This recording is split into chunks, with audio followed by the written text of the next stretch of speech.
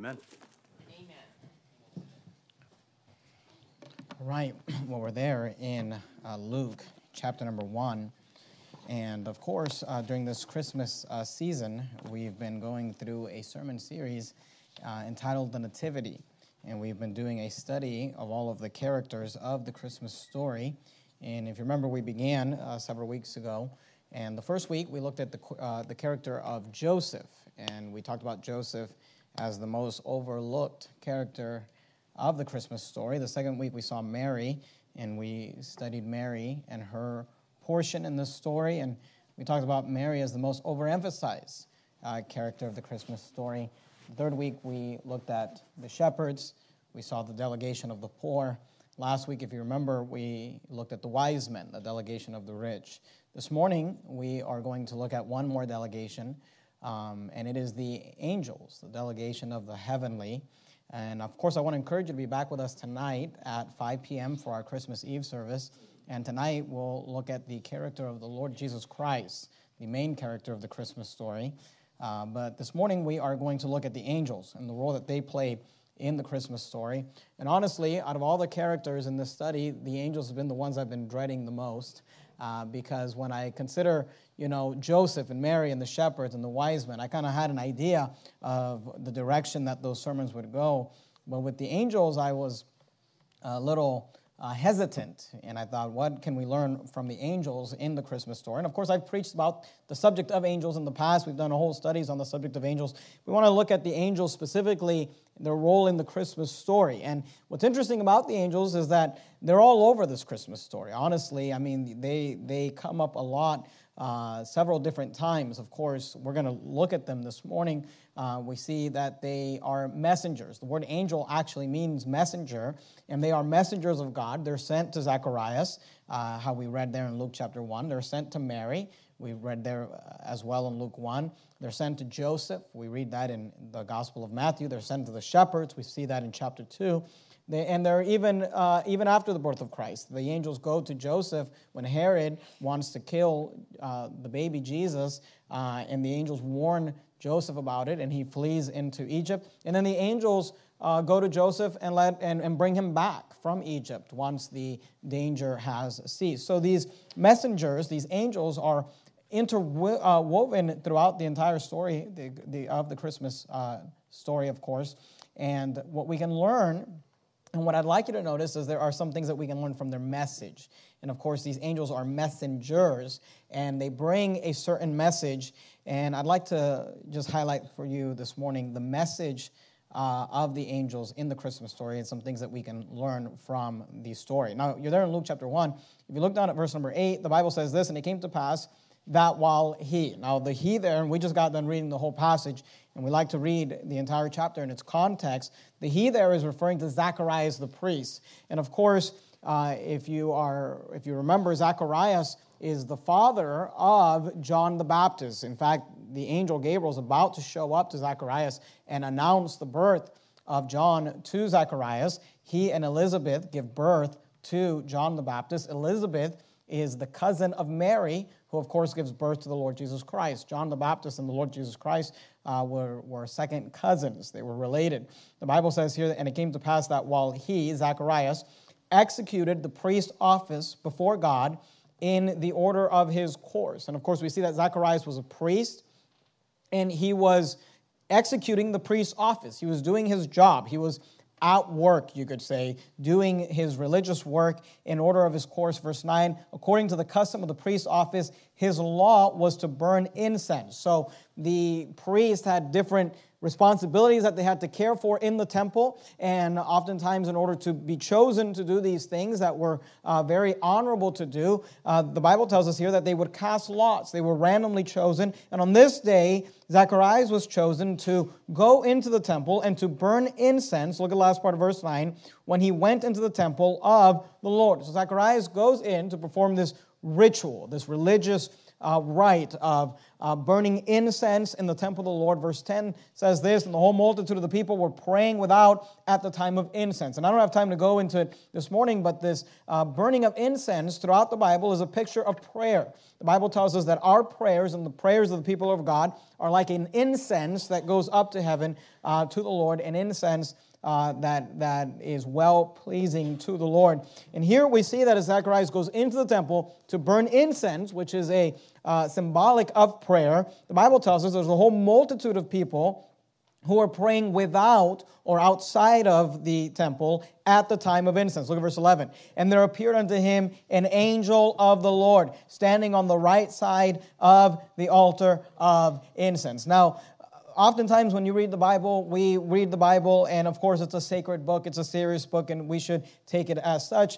But let's always remember that these are real human beings, and these are real stories, and oftentimes I tell, of course, our church family to put some flesh on these stories. Just consider, to me, this is kind of humorous in a way, because here we have Zacharias, who's been chosen. We don't know how many times he got to do this, but it's possible that this is a once-in-a-lifetime thing. I mean, there's hundreds and thousands of priests, and they all want to go into the temple to do certain things. And the Bible tells us that on this day, on this random day, Zacharias was chosen. They cast lots, and he was picked. He goes in to do this very serious, very sacred, very holy act of burning incense, which represents prayer to God. As there's a crowd of people outside praying to the Lord while he does this, the Bible tells us in verse 11, and there appeared unto him an angel of the Lord standing on the right side of the altar of incense. To me, I just kind of envision this, and maybe, I don't know, maybe I'm silly, I'm not sure.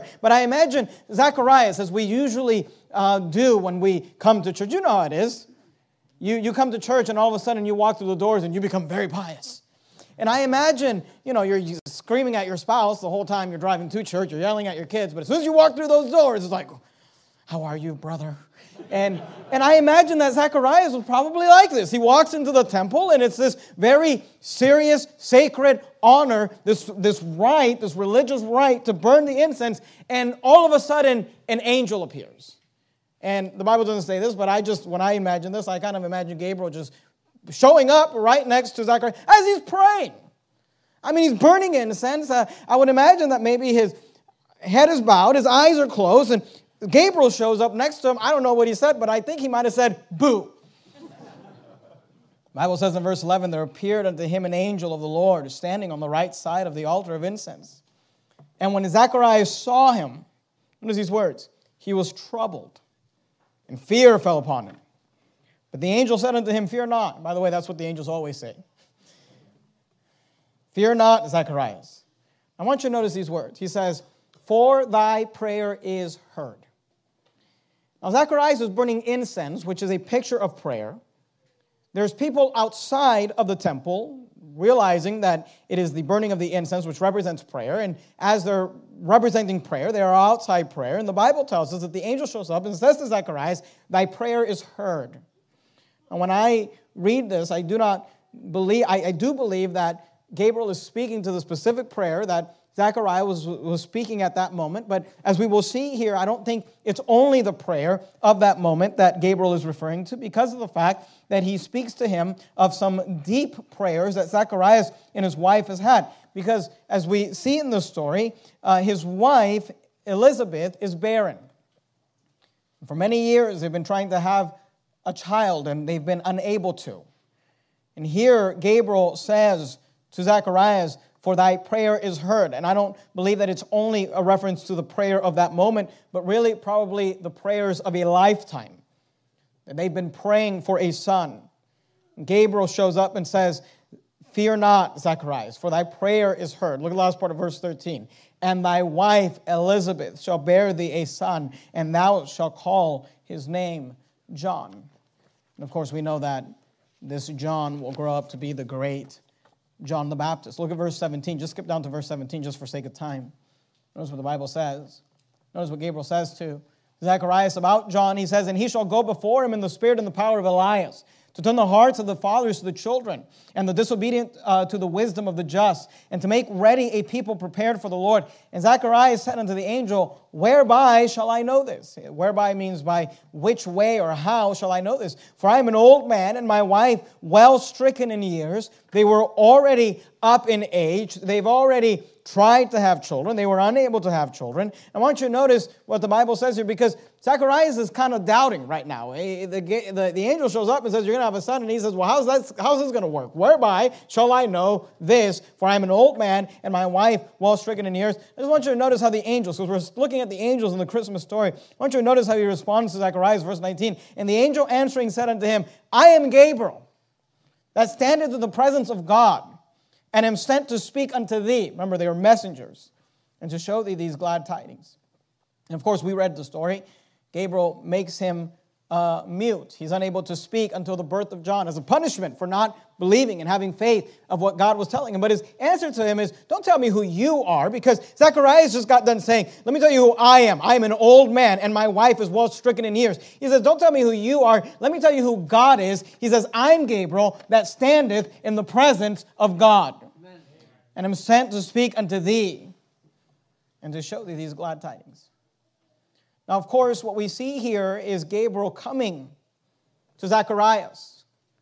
Zacharias and Elizabeth have spent years and decades probably praying for a son, trying to have a child, trying to have a baby. She was barren and they were unable to. And for maybe their entire adult lives, they have lived in this time of limbo, waiting, hoping, silence, praying, hoping that God would answer the prayer, living in silence, not knowing if God even heard or cared of their prayers. And Gabriel is sent to tell Zacharias these very encouraging words, thy prayer is heard. But it's deeper than that.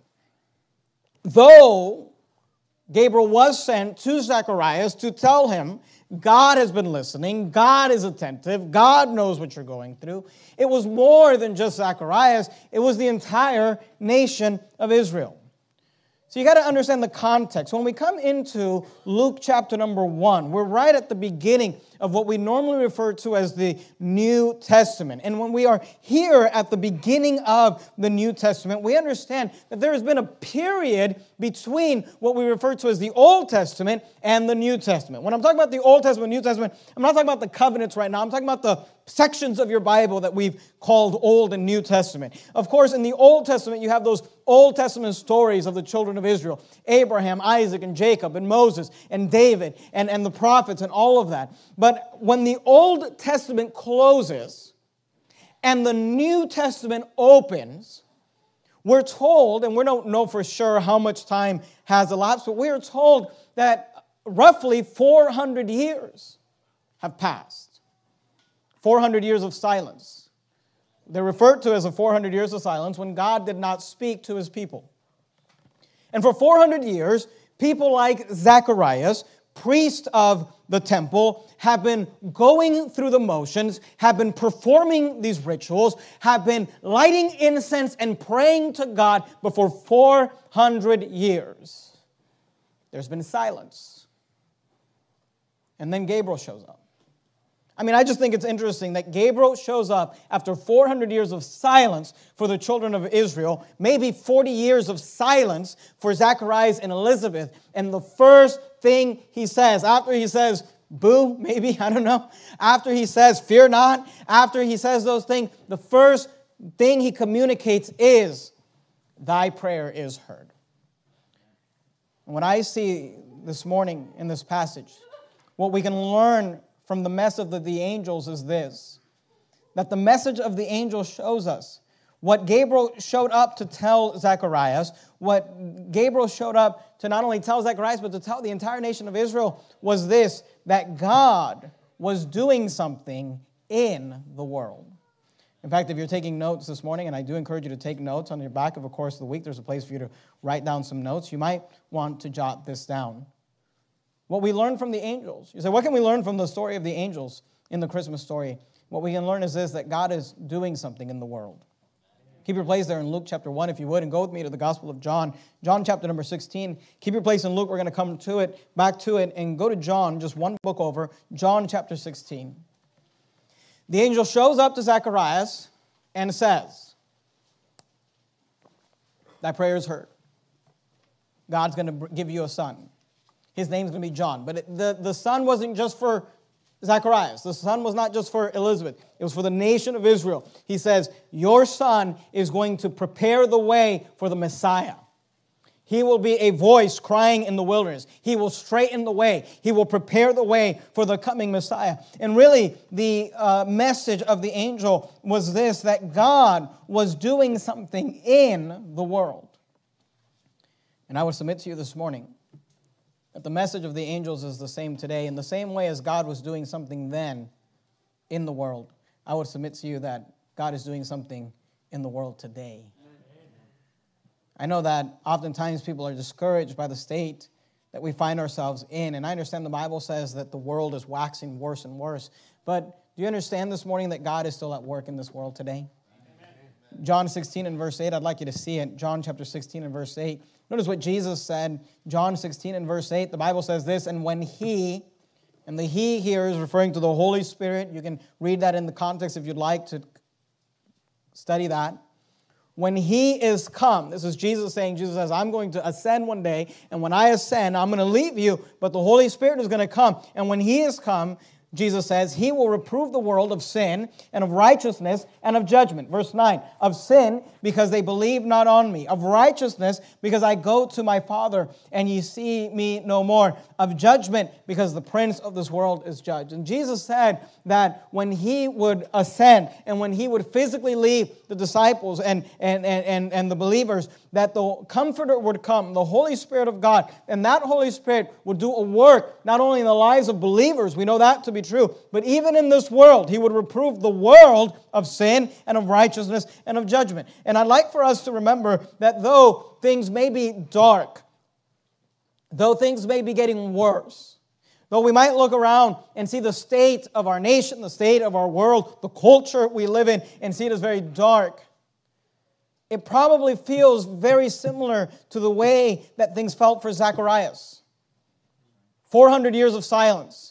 In those 400 years, the nation of Israel had been conquered by the Roman Empire. And though Zacharias was being allowed to do his priestly duties and go into the temple, the children of Israel were under bondage and under the conquest of the Roman Empire. And as he looked around, he was probably discouraged. As he looked around, it probably looked dark. He didn't have any children, and that was something that broke his heart. His wife and he wanted to have children. God, it seemed, was distant and not listening. But at that moment, God made it clear that he was doing something in the world. And I don't know what your life looks like today, and God may seem distant to you at this point. But know this, that God is doing something. God is at work. God is always working on the other side. Oftentimes we don't see it and we don't understand it, and it's not till it happens. It's not something that we can comprehend. But the message of the angel tells us this, that God was doing something in the world. The message from Gabriel to Zacharias was this: the time of silence is over, and God is getting ready to do something. Amen. But this is not the only time we see the angel. It's not specifically Gabriel. It's not the only time we see him. Look down at Luke chapter 1 and verse 26. We see him with another errand from God, another message to be given. We saw that he was sent to Zacharias to be told, to tell Zacharias about John and the birth of John, and that God was doing something in the world. But then we see Gabriel also be sent to a young lady by the name of Mary. Look at it there, Luke chapter 1 and verse 26. And in the 6th month. Now the 6th month, there is a reference to the 6th month of Elizabeth's pregnancy. The angel Gabriel was sent from God to a city of Galilee named Nazareth, to a virgin espoused to a man whose name was Joseph of the house of David, and the virgin's name was Mary. And the angel came in unto her and said, Hail, thou that art highly favored, the Lord is with thee. Blessed art thou among women. Notice, not above women, among women. Verse 29, and when she saw him, she was troubled at his saying, and cast in her mind what manner of salutation this should be. And the angel said unto her, what angels always say, fear not. Fear not, Mary. I want you to notice what Gabriel says to Mary. Something similar but very different. To Zacharias, he says, God is getting ready to do something. God is going to give you a son. His name is John, and John is going to prepare the way for the coming Messiah. To Mary, Gabriel, of course, comes to tell her of the birth of Christ, the birth of the Lord Jesus Christ. But in this message, the message is different in the sense that he says, "Fear not, Mary, for," I want you to notice this little word. He says, "For thou hast found favor with God." Thou, the modern way that we would say the word thou today is you. The difference between our modern way of saying it and the 1600 way of saying it is that the 1600 way of saying it is even more clear.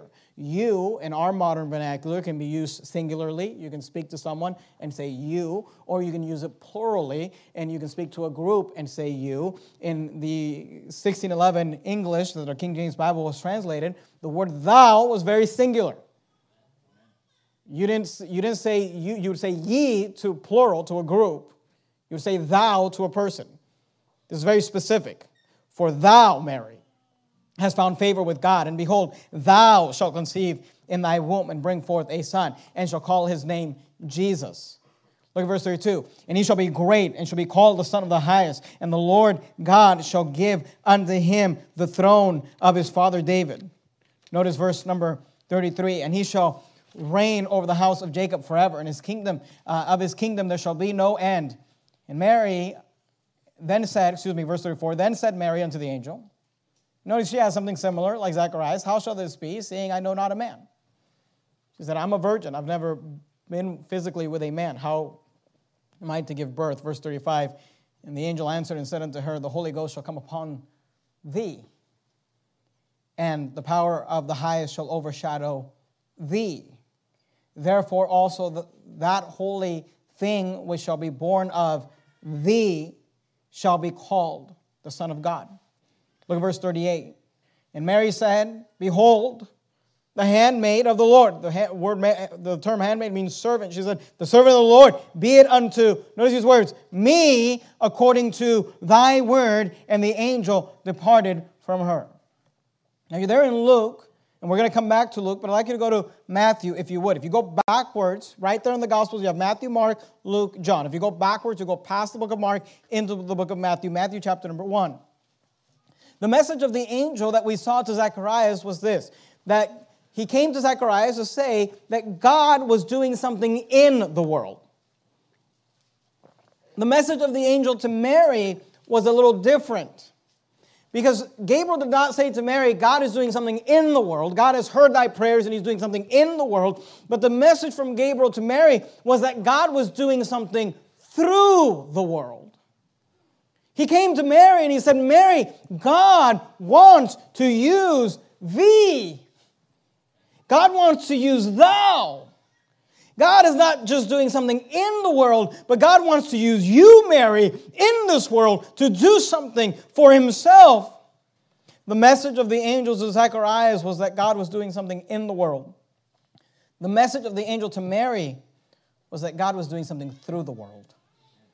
That he wanted to use Mary. But it wasn't just Mary, of course. We know that it was also Joseph. Matthew chapter 1. Are you there? Look at verse 20. Here we have the same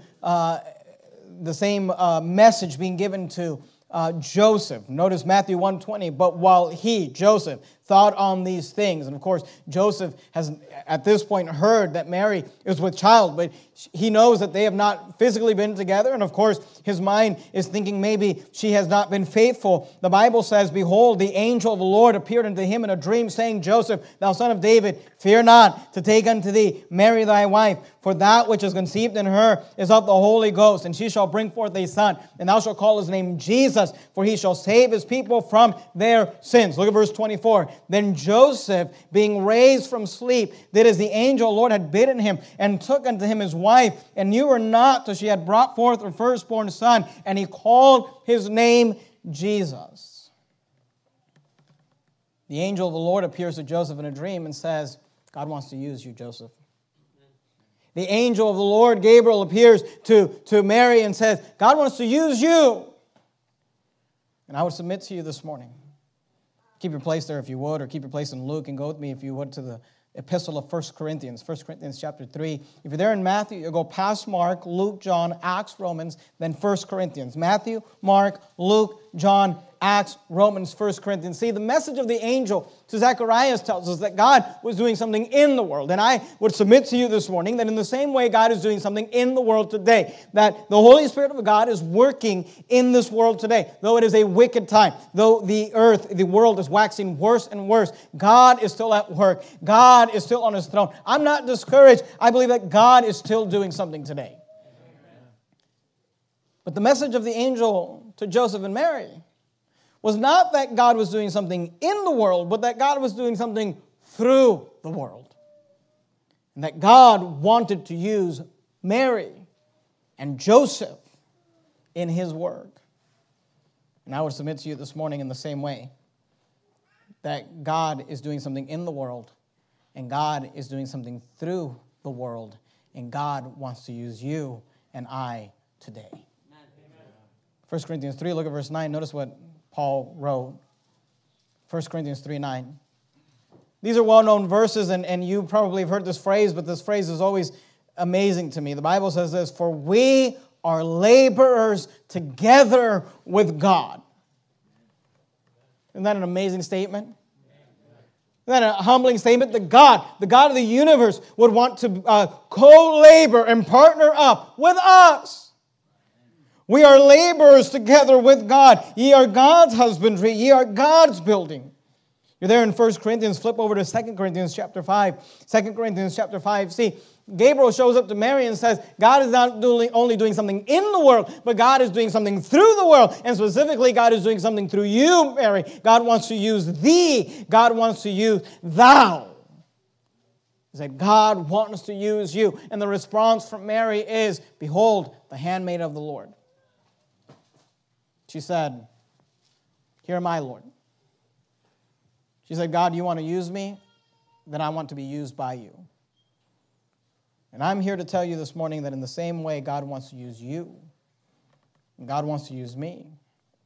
2 Corinthians 5 and verse 20 says this, now then. 2 Corinthians 5:20, now then we are ambassadors for Christ. An ambassador is a representative. We are ambassadors for Christ as though, notice these words, again, these are amazing words, as though God did beseech you by us. We pray you, notice these words, in Christ's stead, be ye reconciled to God. You see that phrase, in Christ's stead? In Christ, of course, is referring to the Lord Jesus Christ. If you just remove Christ just for a second, you'll see this word, instead. And the idea is this, that we are ambassadors for Christ, as though God did beseech you by us. We pray you, instead of Christ, be ye reconciled to God. The idea is this, that I am an ambassador for Christ, and though Christ is now ascended, He has sent me, and He has sent you as His representatives, and we can bring the message of salvation in Christ's stead. Amen. That's how we are laborers together with God. The message of the angel tells us this, that God is doing something in the world, and that God is doing something through the world, and that God wants to use you. And God wants to use me. Just like He wanted to use Mary and Joseph. Obviously, God is not using you and I in the way that He was using Mary and Joseph, and God may not use me in the same way that He uses you, but I know this, that God wants to use us all. He's doing a work in the world, and He's doing a work through the world. And I'd like you to notice lastly this morning, go back to Luke chapter 2 if you would. Luke chapter 2. In Luke chapter 2 we find maybe the most famous of the angelic appearances in the Christmas story. And it is the appearance of the angels to the shepherds. In Luke chapter 2 and verse 8 we read these words, and there were in the same country shepherds abiding in the field, keeping watch over their flock by night. And lo, the angel of the Lord came upon them. Imagine this. Shepherds, it's nighttime. They're keeping watch over the flock. They're probably laying down, resting. Maybe they're sleeping. Maybe they're around a fire having dinner or getting ready to go to bed. And the Bible tells us that the angel of the Lord came upon them, and the glory of the Lord shone round about them, and they were sore afraid. And the angel said unto them what angels always say, fear not. For behold, I bring you, notice what he says, for behold, I bring you good tidings. The phrase good tidings means good news. It's the same idea where we get the word gospel from. It means good news, good tidings. Here, the angel appears to these shepherds and he says, for I bring you good tidings of great joy, which shall be to, notice these words, all people. He says, for unto you is born this day in the city of David a Savior, which is Christ the Lord. Amen. And there shall be a sign unto you.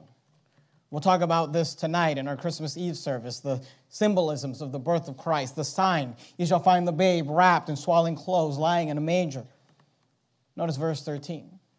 And suddenly there was with the angel. There's one angel that shows up, one angel that came upon them, and the glory of the Lord shone round about them. One angel that said, I bring you good tidings of great joy, which shall be to all people, for unto you is born this day in the city of David a Savior, which is Christ the Lord. But then, in verse 13, the Bible says, and suddenly there was with the angel a multitude of heavenly hosts, a whole choir of angels, praising God and saying, glory to God in the highest, and on earth peace, goodwill towards men. I'd like you to go to the book of 1 Peter towards the end of the New Testament. If you start at the end of the book of Revelation and you go backwards, you go past the book of Jude, past the books of 3rd, 2nd, and 1st John, then you'll find the book of 2nd Peter and 1 Peter. 1 Peter chapter 1, Revelation, Jude, 3rd, 2nd, and 1st John, 2nd Peter, 1 Peter. 1 Peter chapter 1. The angel Lord appears to these shepherds, lying in a field, keeping watch over the flock by night. The Bible tells us that the angel Lord came upon them, and the glory of the Lord shone round about them. And the angel said, I bring you good tidings of great joy, which shall be to all people, for unto you is born this day in the city of David a Savior, which is Christ the Lord. And then suddenly there was an angel, with the angel there was a multitude of heavenly hosts, and they were praising God and saying, glory to God in the highest, and on earth, peace, goodwill toward men. I'd like you to notice that when Gabriel shows up to Zacharias, after 400 years of silence, after many decades of silence specifically to Zacharias and Elizabeth, Gabriel shows up and he says, thy prayer is heard. He said, the time of silence is over, Zacharias, and I want you to know that God is doing something in the world. That you're going to have a son. His name's going to be John. He's going to be a great prophet. He's going to turn the hearts of the fathers to the children. He's going to bring many people unto the Lord. He's going to be used of God. He's going to go in the spirit and power of Elias, and he's going to make ready the way. He will go before the Lord and prepare the way for the Lord to come. He will be the one that announces Jesus. When Jesus presents himself in his public ministry, John stands up and says, behold, the Lamb of God, which taketh away the sins of the world. The message of the angels to Zacharias was that God was doing something in the world. The message of the angel to Mary and to Joseph was that God was doing something through the world. That God wanted to use Mary and God wanted to use Joseph in his work on this earth. And what we can learn from that today is that God is doing something today in this world and that God wants to use us in his work, co-laborers with God. But I submit to you this morning, maybe the most important message of the angels was to the shepherds.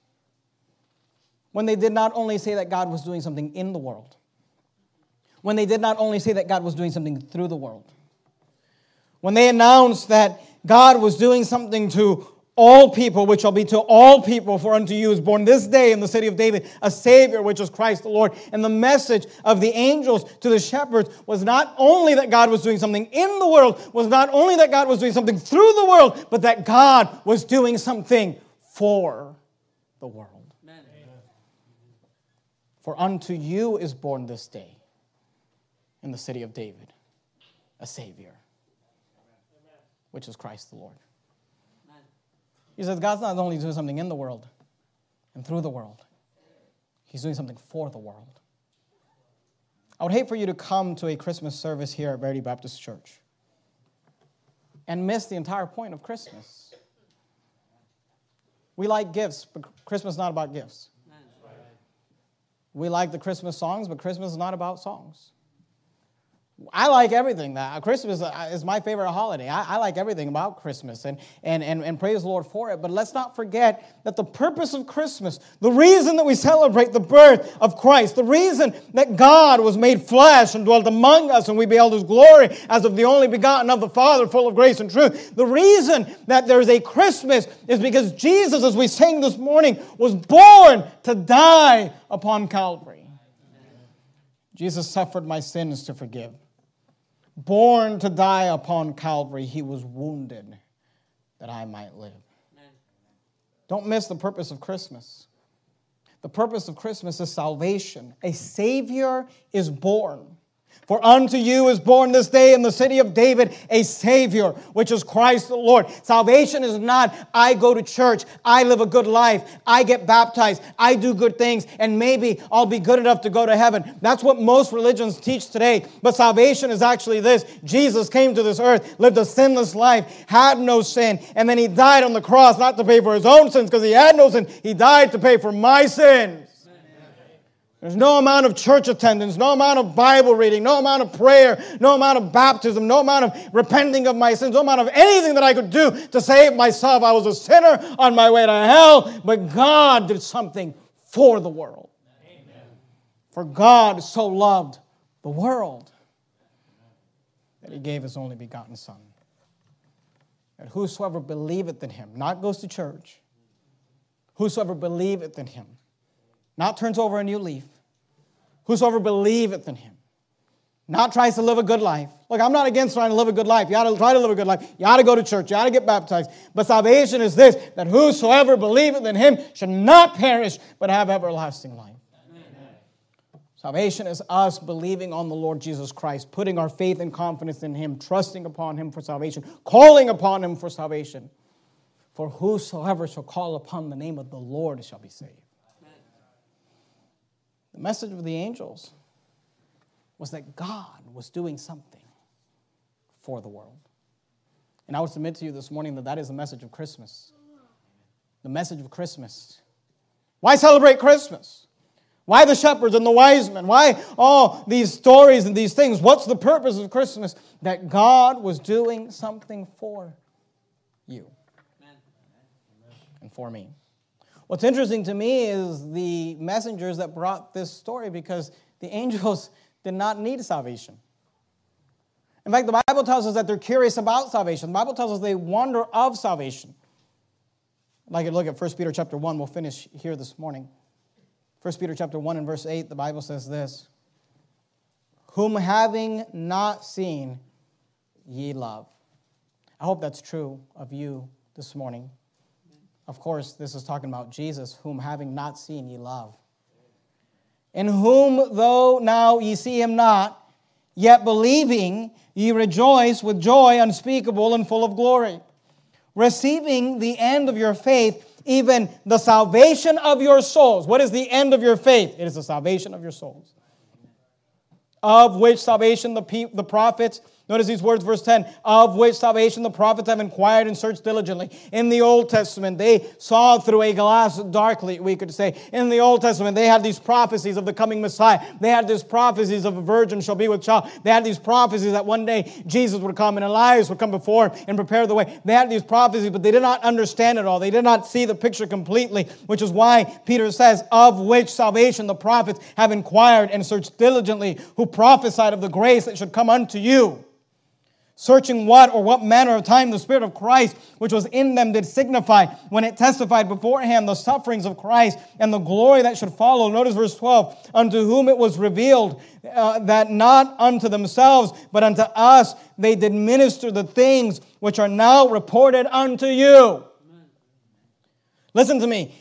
In the Old Testament, the prophets inquired and searched diligently. But now, today, it is revealed. It is revealed unto us. There is none other name under heaven given among men whereby we must be saved. You notice in the Christmas story the emphasis that is put on that beautiful name, Jesus, unto whom it was revealed, not unto them, but unto us they did minister the things which are now reported unto you. By them that have preached the gospel unto you with the Holy Ghost sent down from heaven. I just want you to notice this little phrase. Which things the angels desire to look into. The Bible tells us that the angels were curious about this. What is this? They were the messengers.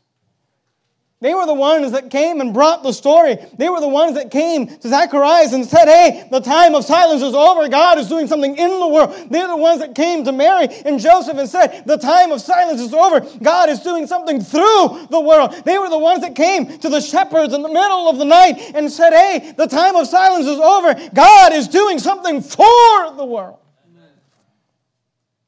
And the Bible tells us that the angels desire to look into these things.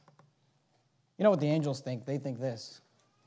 I can't believe anyone would not believe on Jesus. In fact, the Bible tells us that when somebody gets saved, there's a party in heaven that the angels put on. Amen.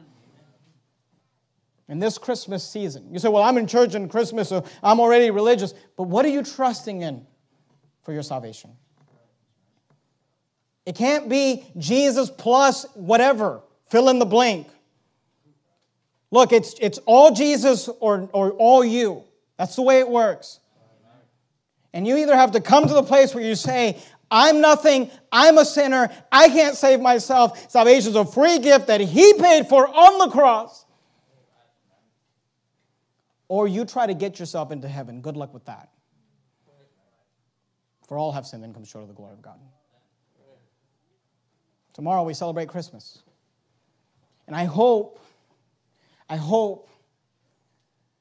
that you will not spend the day simply opening gifts. I hope you get gifts, and I hope you get some nice gifts and all of that. I hope you enjoy yourself. But you know what would be a tragedy?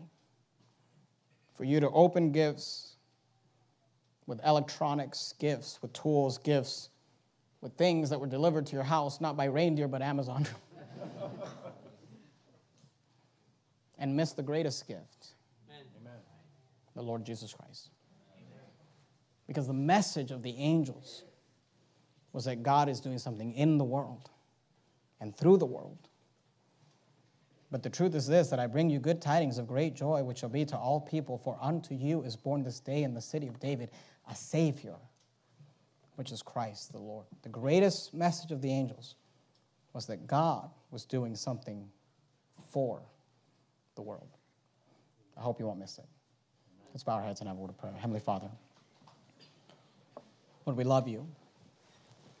We do thank you for this Christmas season, this Christmas time, to think about and ponder these things.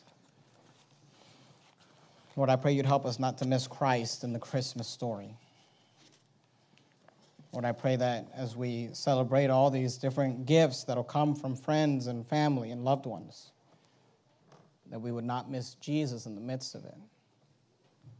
Help us to be aware of the message of the angels. Help us to be thankful that God was doing something in the world, through the world, and most importantly, for the world. For God so loved the world. In the matchless name of the Lord Jesus Christ, we pray. Amen. We're going to have Brother Matt come up and lead us in a final song as we prepare for baptism. We have a baptism this morning, and we'll go ahead and get ready for that as